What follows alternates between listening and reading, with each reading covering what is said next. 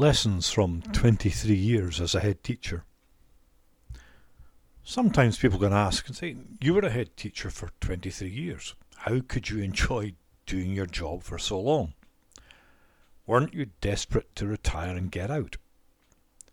Or didn't you want to stop working earlier? Well, after 23 years on the job, I was still really enjoying it. And actually, I could have carried on for a few more years. However, I decided to finish when I was still enjoying the job. I also worked out how long it would take me to finish the projects I had started, as I wanted to leave my successor with the opportunity to work on their own priorities and not have to finish mine. I stayed on 1 year after the normal retirement age of head teachers. At that time it was 60 years of age. So at 61 I finished my 23 years stint as a head teacher, and little did I realise I'd be asked back to work part-time for the Education Authority to train teachers, which I did for a further 3 years. I particularly enjoyed my last few years leading up to my retirement. I had given the local authority 2 years' notice of my intention to retire, as I wanted to ensure they'd be able to have someone in place as soon as I left, and also to give them time to think about what sort of head teacher they'd want to replace me with. Is the job stressful? Yes, the job is stressful, but some of us like a little bit of stress. It keeps you sharp, and it gives you adrenaline to get the job done.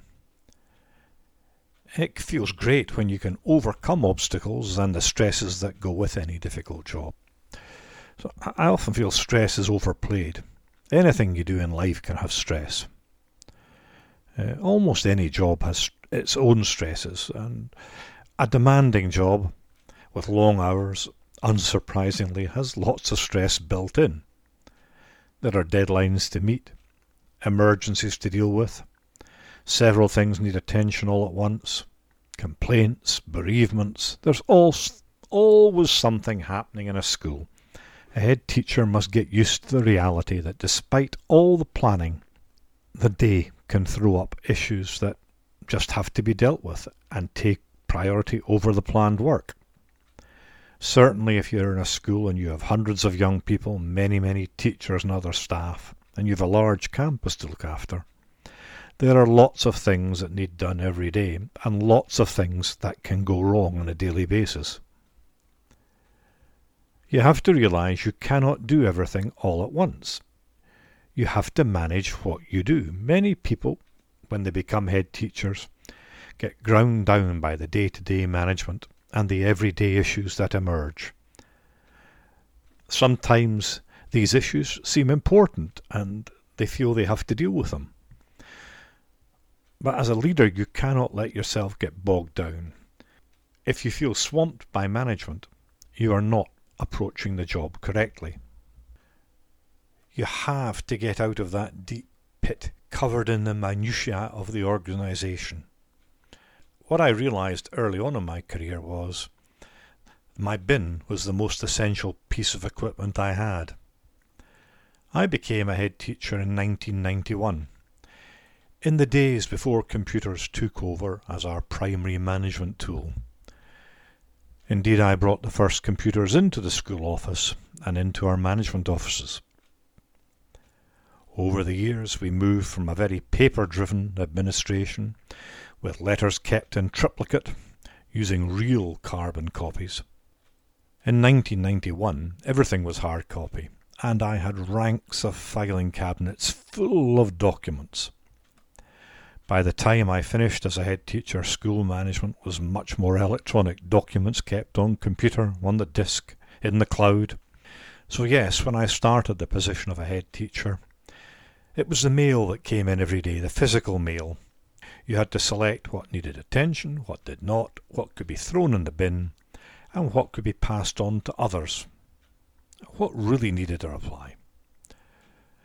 And just like emails today, often 80% of the mail that came in could be discarded. I did not worry about what I put in the bin and discarded, because if it was really important, I always worked out somebody would get back to me. And frankly, in 23 years, that never happened. So I think the first thing you've got to do is decide what you're not going to do. Do not attempt everything. Latterly with emails, I tended to get into work early in the morning. I'd have a quick look at my email inbox. There'd probably be a couple hundred emails since yesterday evening waiting for my attention. After putting 80% in the bin, I would then decide which were important and I'd deal with that day, and which could wait. Some of them that could wait, I might never get to, and I would bin them eventually. After the pupils went home in the afternoon, I'd check the emails again, and there'd be several hundred more emails. Again, 80-90% in the bin. I would not waste my time during the day checking emails, as frankly, a head teacher should not be slave to their inbox. The key to managing a lot of your time is just do not let other people dictate what you should be doing. Some things are really important and must be done. If you're dealing with examination boards, there are certainly deadlines that have to be met, and these are pretty clear-cut, so certain pieces of work are time-sensitive. But most of the work the head teachers handle is not, and you have to learn to put things off. Just because something happens or crops up, and it needs attention, it does not mean it needs to be dealt with now. It might be better to wait. I've often found that delaying action can pay dividends, as sometimes issues almost sort themselves out given time. You do not need to rush into action all the time. This skill is something you can get better at the longer you're in a job, and the more you see the same issues recurring time after time, the better you get at judging just how long to leave them. Deal with what is important and make sure you have the time for the things in your job that will make a difference in the long run. Make sure you have the time to do things that really matter to the young people and to the community that the school serves. People caught up in day-to-day minutiae never get to the important tasks that will count in the organisation. Now, the key resource that any head teacher has is their staff.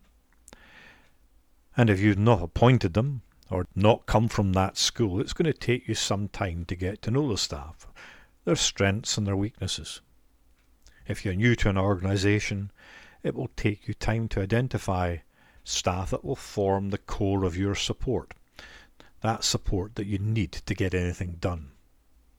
This core group of staff you will add to at every opportunity when you have the chance to fill vacancies. You have to decide what kind of staff do you want to appoint when vacancies become available. I would argue you need people that think the way you do in terms of the type of education they wish to provide, the way they react and support young people, people that will fit into the ethos of the school, and if necessary, help you change the ethos of the school. I felt that until I had appointed a sizable number of staff and achieved that sort of critical mass of people that were interested in changing the school for the better, everything I did was so much harder to achieve. And until you get to that point, it is difficult, it's hard. Very hard to take your agenda forward at the pace you would want to do. Once you have that critical mass of staff, you can implement change much faster and a lot easier. And while on the topic of appointments, I've always believed you do not appoint unless you are absolutely sure the person you're appointing is right for the job and right for the school. Just because you have a vacancy, it does not mean you need to fill it with the next available warm body.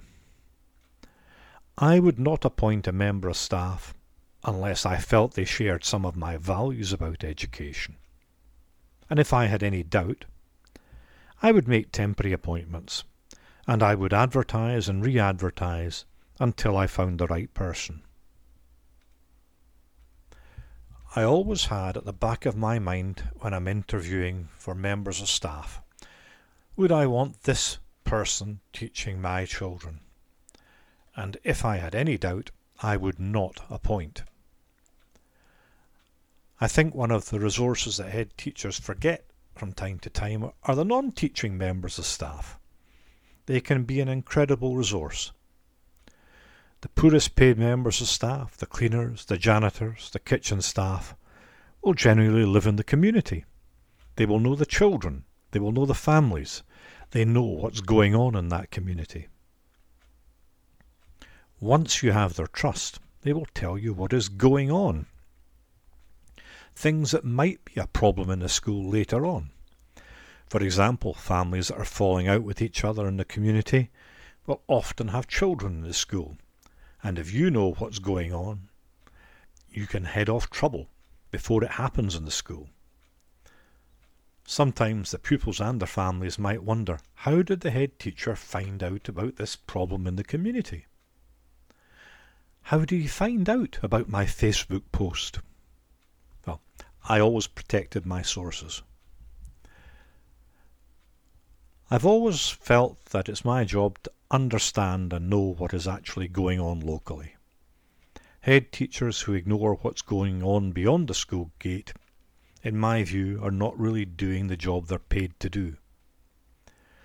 Some of my colleagues would say, I'm not paid to be a social worker or police officer, that's not my job.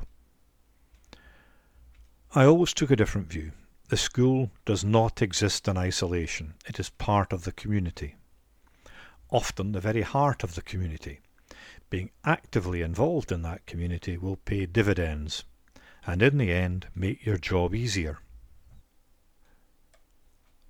One of the impressions I liked to create was that the pupils never really knew where I was going to be, if I would be turning round the corner, catching them out. I think a head teacher must be visible in their school. You're everywhere. Generally, I like to walk around the school campus 2 or 3 times a day, so as many people would see me as possible. I would try hard to be out of my office as much as possible during the school day. At the morning interval, when the pupils are having a break, I'd be visible and speak with as many pupils as possible. And I'd try to be in different areas of the school each day. At lunchtime, I would do the lunch duty every day I was in school.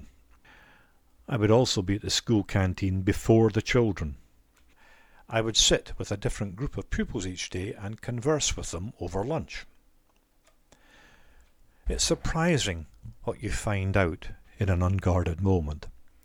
And then, once we'd had lunch, I'd be moving around at school, so that they knew I was always on the move. That way they never really knew where I was going to be turning up. It's especially important for a head teacher to have that sort of presence. When I started this as a young head teacher, I wore a bright maroon blazer, and it wasn't so much a fashion statement, but in a sea of black uniforms, a maroon blazer sticks out very clearly. I wanted the children to see me and to think that I could be anywhere in the building at any one time. That way they're less likely to chance it and get into mischief. I just wanted them to wonder, is the head going to be around the next corner?